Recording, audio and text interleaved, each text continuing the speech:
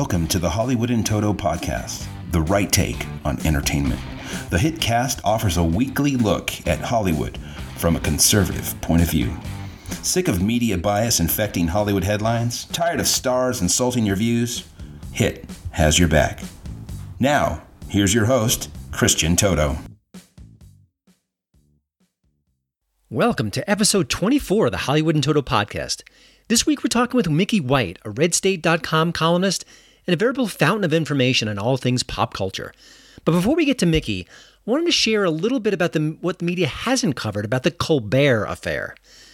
By now, most people know that the Late Show host Stephen Colbert told a very naughty joke about President Trump and Vladimir Putin. It involved oral sex. I think you can do the math from there. When I first heard the joke, I figured, well, there'd be zero outrage. I mean, it's Stephen Colbert. He's one of the most progressive comics in the country. It's President Trump. He is the favorite target of the left and the media. And I was wrong. Turned out the reporters were interested in the story, but at least not at first. Initially, there was some coverage. One of the outlets I read used Karl Rove as sort of the way to enter the story. Karl Rove was outraged by what had been said.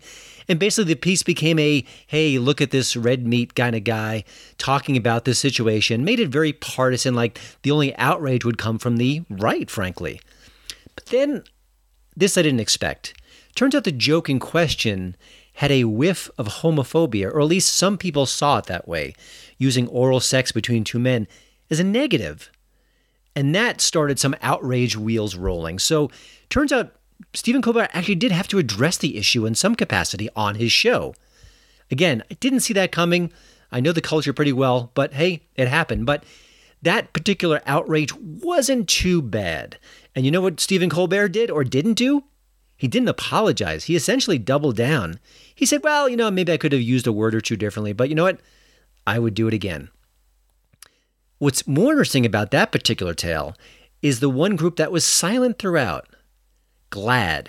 Now that's the organization that really reaches out and tries to protect the LGBT community. If someone says something horrific about the group, if there's legislation being passed, or if a pop culture figure says something pretty darn ugly. Usually there's a press release, a blog entry from GLAAD, something akin to that to kind of share their outrage. Well, there was nothing here. So it kind of begs the question, why? Well, I think we know why. Stephen Colbert is one of the most progressive comics in the country. He's attacking all the right people, according to people on the left, and GLAAD is not going to attack him for it. Now, Colbert himself is no dummy. He didn't apologize for a very good reason.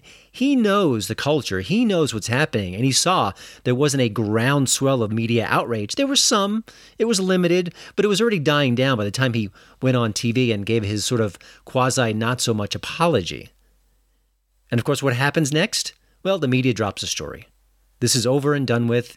Perhaps if he says something really outrageous again, they could sort of collect it and remind people of his track record. It's unlikely. It could happen, but I don't think he's going to be going away anytime soon. He's too valuable for the left. And frankly, how many media outlets regurgitate every particular Trump slam he gives out day after day, week after week? Heck, they'd have to go and dig up some new stories if he went away, so that's not happening. Now, if you want a little bit more information about how the media covers for left-of-center comedians, actors, directors, screenwriters, go to HollywoodandToto.com. I did a story about that. It involves the director Joss Whedon, Bill Nye, the so-called science guy, and some other figures you've heard of for sure. It also shows the deep, glaring hypocrisy on this issue. So check that out. Let me know what you think, and just know this is the way the culture is right now. It's a glaring double standard, and it's not going to change anytime soon. You're listening to the Hollywood in Toto podcast, the right take on entertainment. My HiT tip of the week is a film that nails the life of an improv comic so well, it stings. Don't Think Twice was a labor of love from comedian Mike Birbiglia. It follows an improv group in New York City pining to hit the big time.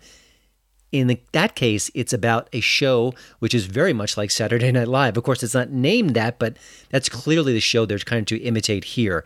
And of course, all these different improv comics hope that they can be the next SNL-style superstar. And of course, you know what happens next. You get a lot of fame and fortune, maybe even a few movie deals. Well, the people in this particular improv group have none of that. They don't have a lot of money either. They're broke. They have roommates, they're suffering, but they still think they can make that show and become famous overnight. And when one of their members actually does it and succeeds, well, it's not a happily ever after story. There's a lot of bitterness that's exposed. The film stars Keegan-Michael Key, Gillian Jacobs, and Birbiglia himself. Strong cast, good laughs. I wouldn't say it's a laugh riot by any stretch, but I think it's a pretty good representation of what improv comedy is like. There's funny stuff here, but I tell you, the stuff that really reminded me or sort of stuck with me is the darker moments, the sort of the pieces of themselves they didn't really want to show, but they couldn't help it all the same.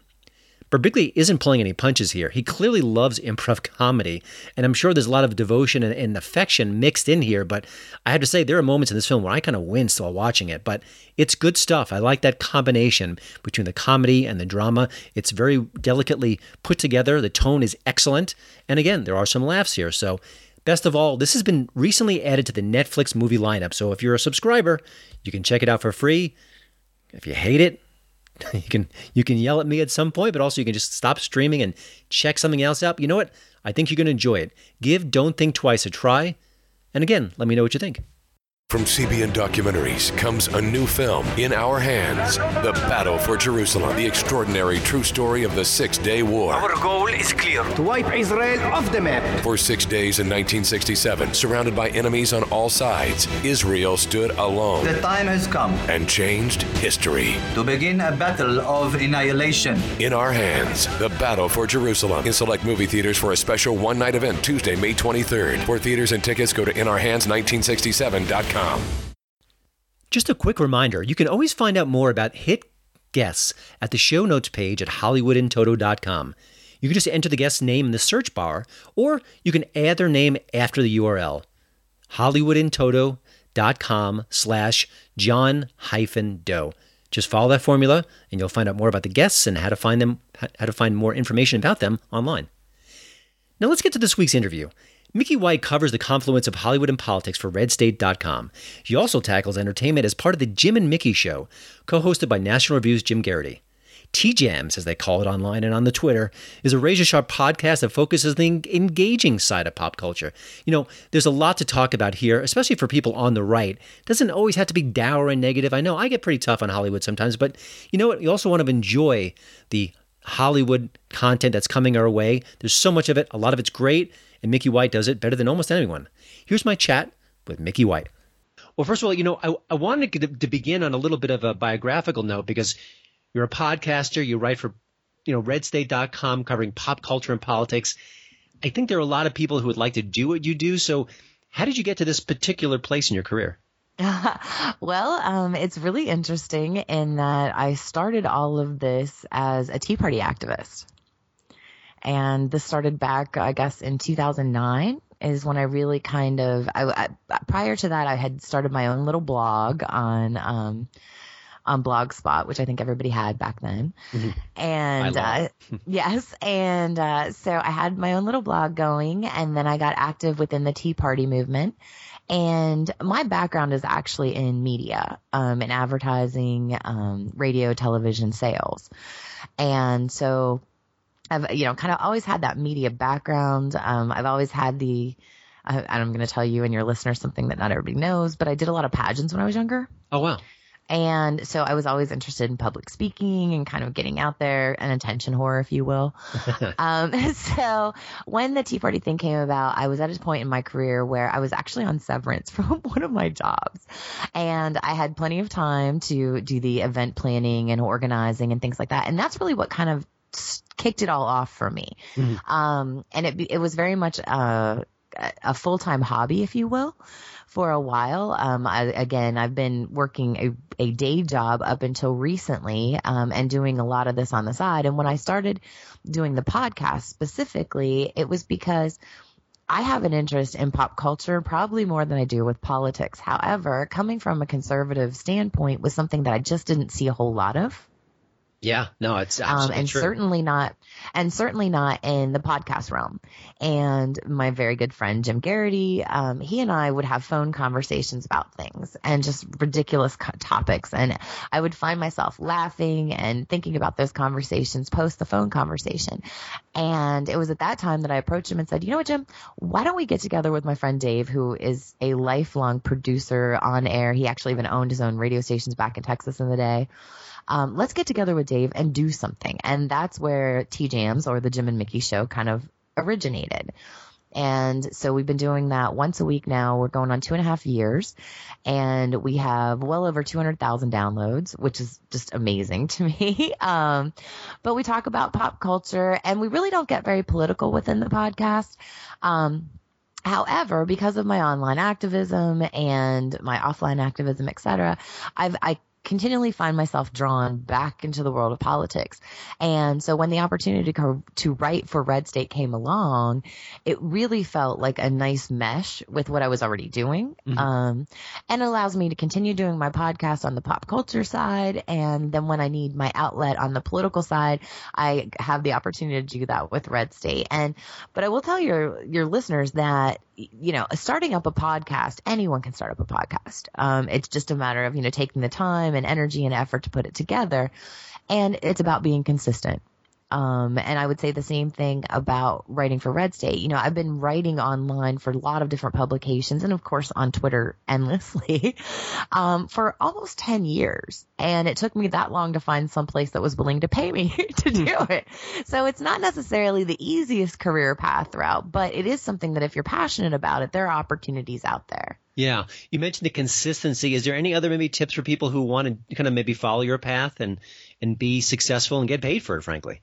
No, absolutely. I think that one of the things you need to do is establish an online presence. That consistency is important. As I said, I started out with my own blog years ago and wrote whenever I could, almost every day, I think, at that point. But it was one of those things where I then went into writing for people that would take submissions. There are a lot of publications out there, as you know, that will take submissions. And if they accept your submission, you could get paid up to $100 per post. As a newcomer on a blog site, which is, a lot of money for your first post up. And the Federalist is one that will pay you for things like that. There are a lot of other sites out that are pay per post. But I think it's important to kind of look around at the sites that you read, and see what they require as far as submissions and content. And with Red State, one of the things that we offer is that and there are a lot of sites that do this, but we offer a diary section, where someone can log in and start writing in our diary. And if it starts to develop into a following, or if you start, producing good content, then you have the option of taking that to an editor and saying, look, this is what I'm writing. Is this something that you need? And I think the most important thing is to actually have some work out there that you can reference to. Yeah. A lot of people say, oh, I love to write, and they talk about it all day long, and then they actually don't do it. So yes, writer's right. That's right. Exactly. It's funny. On a recent podcast, I was thinking back on my own career, and I wanted to be a film critic because I love watching films. I love talking about them. And I never thought about sort of merging that with political conversations. And yet here I am today, and here you are today doing something similar. When did pop culture take this change? I think if you and I were having this discussion 10 years ago, I don't think we'd be talking about Trump and this and that. I think we'd be having a very different conversation. And I just think that the things have sort of shifted so dramatically. What do you think happened? I mean, as someone who loves pop culture and is kind of immersed in it, what changed? I think the big change was the Obama era.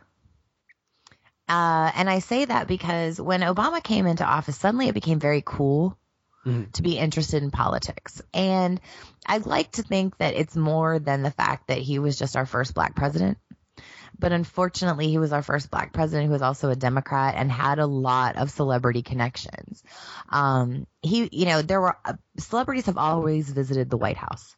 But it was not until Obama was in office and Michelle was in office that suddenly it was elevated to a level of celebrity. Mm-hmm. And suddenly you had, Jay-Z and Beyonce and people showing up at the Oval Office that you actually cared about. These were not, I think in previous administrations, a lot of the quote unquote celebrities that visited, you could tell it was a one-off. Yeah.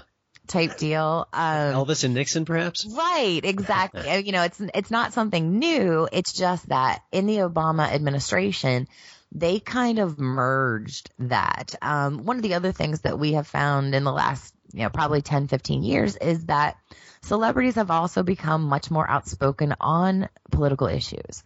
Whereas it used to be kind of passe for them to say anything. They weren't really encouraged, and certainly back in the studio days, they weren't encouraged to step out and speak on political topics. Now, and it's not necessarily a good thing in my opinion, but we've politicized all the things.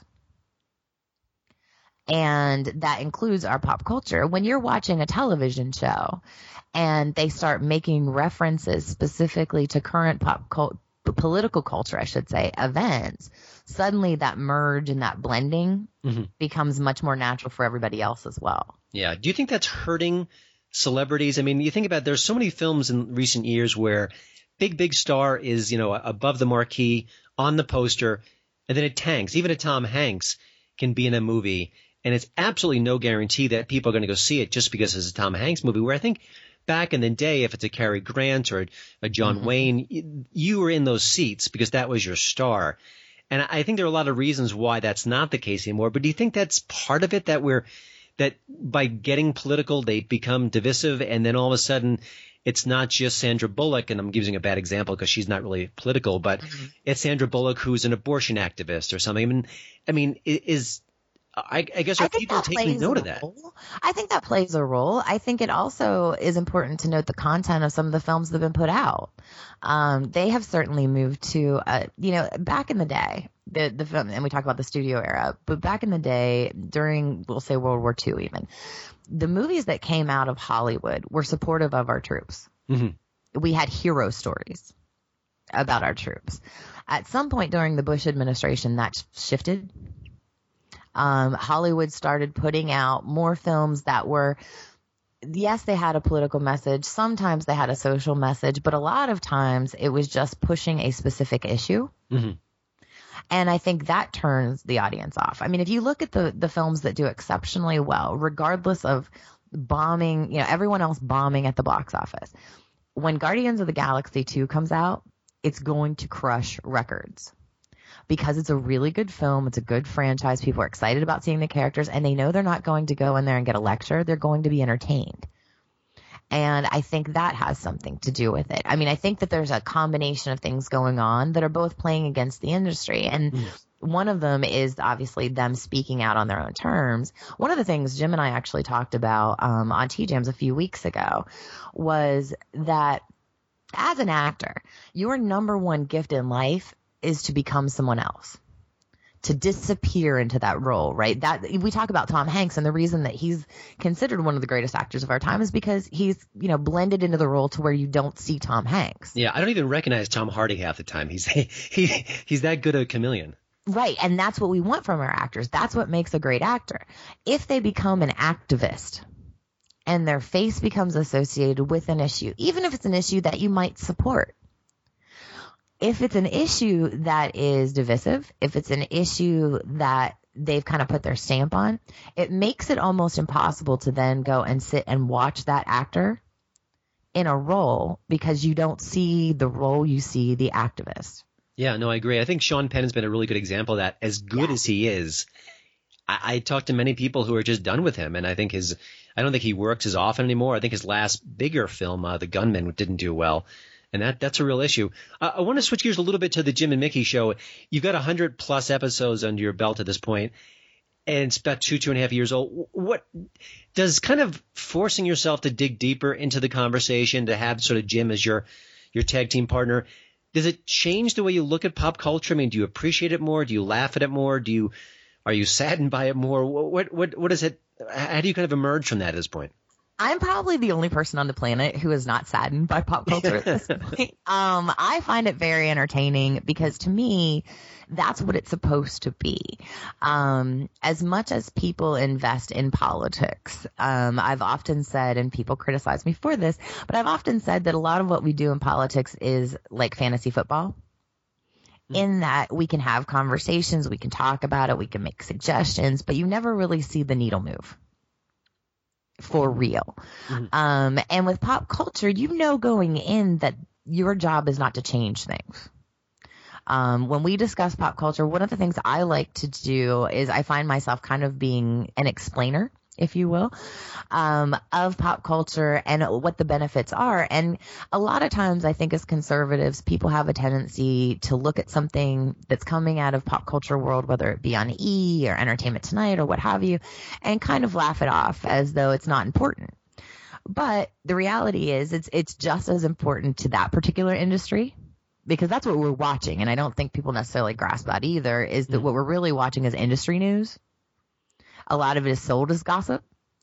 But reality is that, a lot of what we see on these shows ends up being a result of and product of the industry itself. A new show coming out, a new song coming out, a new artist appearing, actors and actors involved in different things.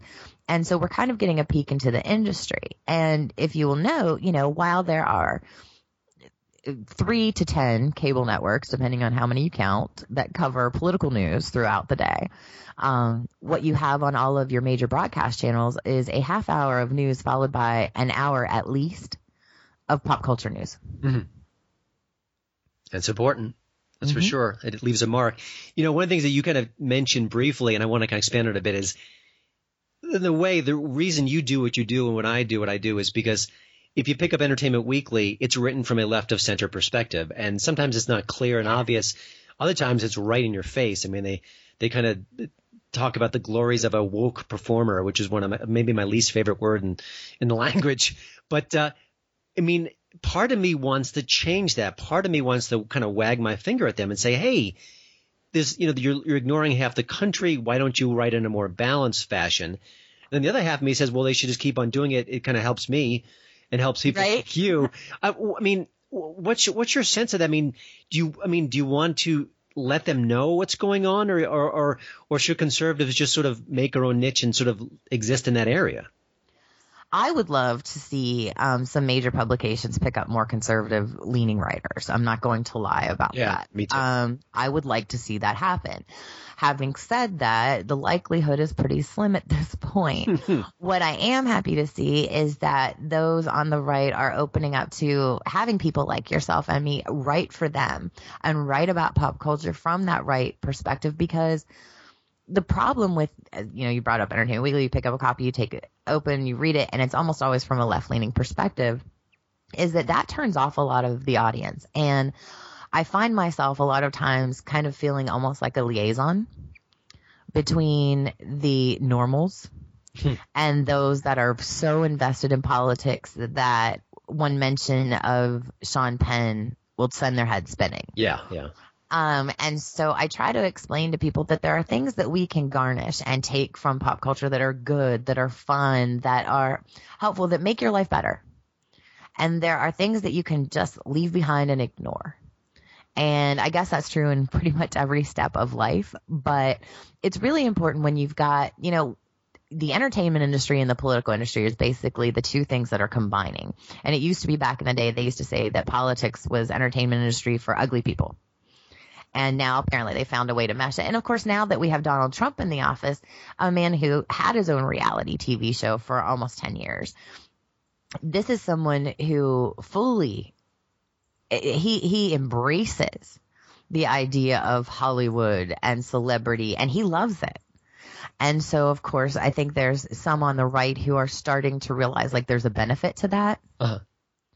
But they're still not necessarily open to listening to what's going on, paying attention to it. You're always going to have those people who are always going to ignore the arts and pop culture world. But it really is art and entertainment. And for me, that's what I'm interested in. And yes, I'm interested in how the politics affect it.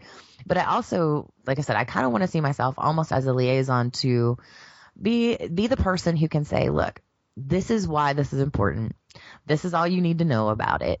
But it's okay to, there are certain situations that come up. People know, your listeners are about to find out, I'm a fan of the Kardashians.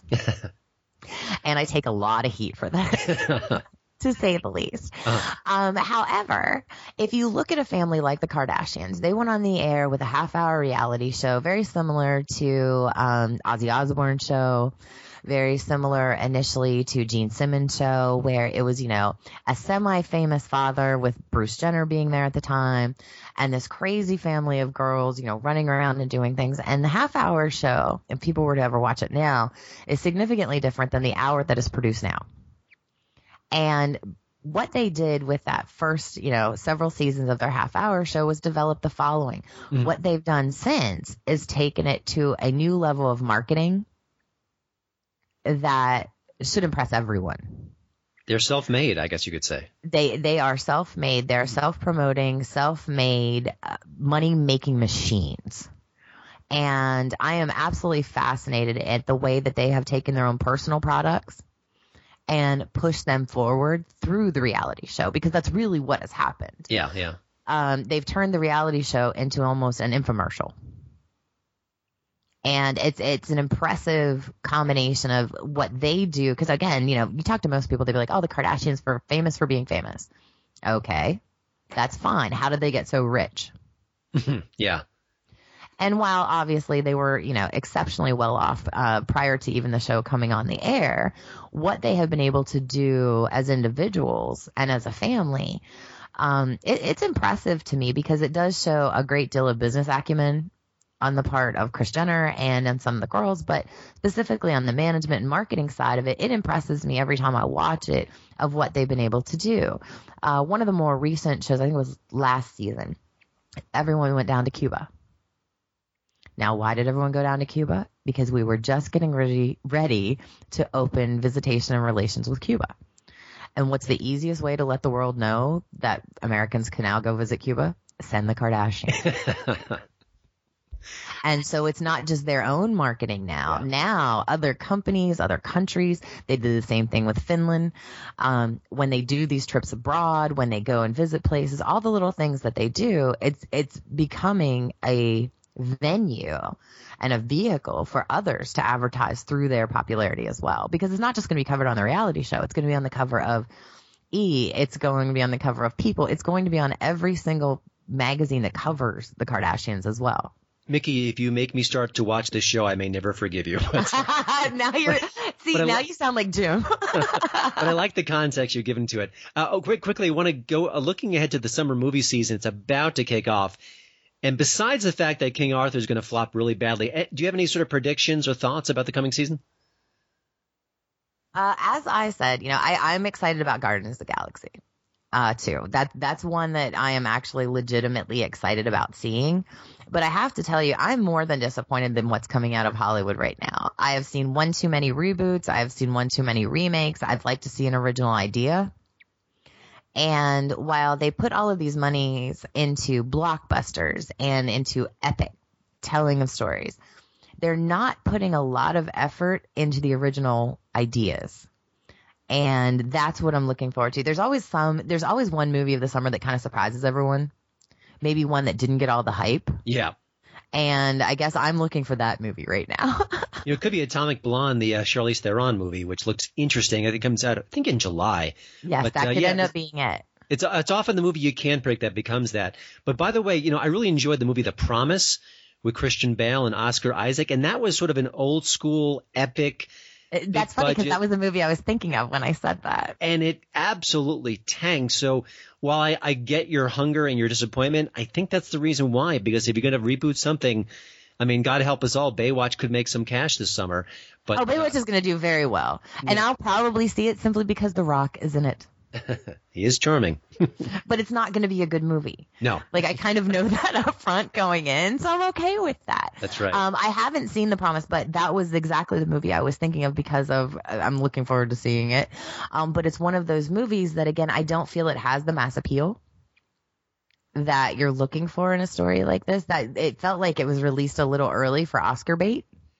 Yeah, the timing is unfortunate. I would say that for sure. Yeah, and that type of movie you normally see come out during the holidays or in the fall leading into Oscar nominations, and it kind of falls under that category to me. But I don't know that you have people that want to go to a movie theater. I mean, obviously we still have a lot of theater goers, but when you have a movie like that, that's one of those movies you look at and you're like, well, it's probably about 3 hours long. I could probably watch that from home. Yeah. No, there aren't going to be spoilers all over the internet for it. So, there's certain things that I think the audience takes into consideration. Hollywood has, and specifically the movie industry, has taken a lot of grief about the fact that the ticket prices are so high. It costs so much to go see a movie. But when the movie is good, people still go. Yeah, there's still that magic there, that's for sure. But I think a lot of the really great content, the more serious, more thoughtful, more deliberate content is all over TV. And so why would you leave your house to see The Promise when you can get something that rich and that sort of inviting and just watch it and home? You've got some really great programming coming through HBO right now. They just finished up Big Little Lies, which I absolutely adored. I thought that was exceptionally well done. And again, you're talking about thoughtful content that you can get at home. Then you have Netflix and you have Hulu and you have Amazon Prime. And so there's a lot of different outlets and options. And we probably have more options now than we've ever had before.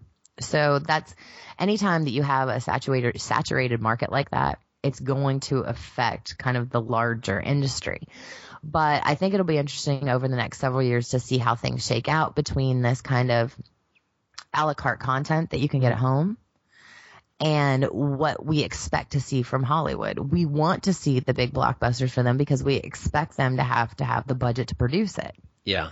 Now, these smaller, more thoughtful stories can be told on a smaller screen. There you go. And by the way, I think that Groot is actually a bigger movie star than Tom Hanks at this point. I mean, as far as box office. Baby Groot is the best. He's the best. So, Mickey, before we let you go, and I think we're going to segue from your HBO tip into the last question, which is, what are you watching right now? What's on your nightstand? What are you listening to music-wise? What can you recommend to people? And maybe not the obvious, go see Guardians Volume 2, because I think everyone's going to do that, but just maybe a little bit off the beaten path you can recommend? I will tell you that I am not the biggest movie goer, so I apologize to your audience for that. I am the person who waits for it to come on demand, and I will watch it at home, which probably makes me the worst. However, I'm actually looking forward to some of the summer films, as you mentioned, but there's a movie that is called Split. Oh, yeah. That is already out, and it is available on demand right now. It was one of M. Night Shyamalan's movies, and I found it to be really interesting. I found it to be dark and having just enough twist for me, anyway, that I enjoyed it. So I definitely would recommend that. As far as what I'm reading right now, I've got Around the Way Girl, the Taraji Henson biography. That's what I am reading right now. So to give you an idea of what I'm thinking about.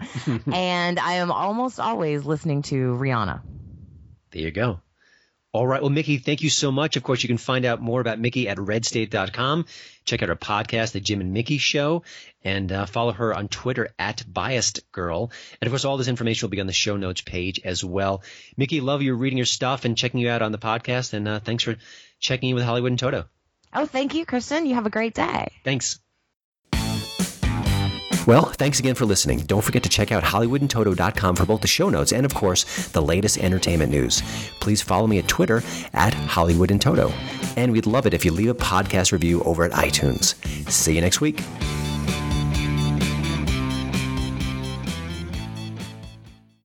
The Medicare annual election period deadline is coming soon. I'm Meredith Vieira, here with examples of people who found the key to the right coverage at myhealthpolicy.com. Meet Larry. He likes doing things online. I took my time and found the best Medicare Advantage plan for me at myhealthpolicy.com. Next is Mary. When she wanted answers, she picked up the phone. I wanted a local perspective on plan, so I called myhealthpolicy.com. And finally, Michael. I prefer face-to-face, so I chose myhealthpolicy.com and enrolled on the spot. Go to myhealthpolicy.com to learn about top-rated Medicare Advantage plans in your area, including $0 premium plans. Or call 1-800-GO-START. That's 1-800-GO-START. myhealthpolicy.com. Meredith Vieira is a paid endorser. KF Agency operates myhealthpolicy.com, not connected with or endorsed by the U.S. government or the federal Medicare program. A licensed insurance agent may call. The Medicare annual election period deadline is almost here. I'm Meredith Vieira, here with examples of people who started their search for coverage at myhealthpolicy.com. Meet Larry. He likes doing things online, so he started at myhealthpolicy.com. I took my time and found the coverage I was looking for. And done. Next is Mary. When she wanted answers, she picked up the phone. I wanted a local perspective on plans, so I called myhealthpolicy.com and done. Switched to a better plan. And Michael. I met with a local licensed insurance agent face-to-face. And done. Go to myhealthpolicy.com to compare top-rated Medicare Advantage plans in your area, including $0 premium plans, or call 1-800-GO-START. That's 1-800-GO-START. Meredith Vieira is a paid endorser. KF Agency operates myhealthpolicy.com, not connected with or endorsed by the U.S. government or the federal Medicare program. A licensed insurance agent may call.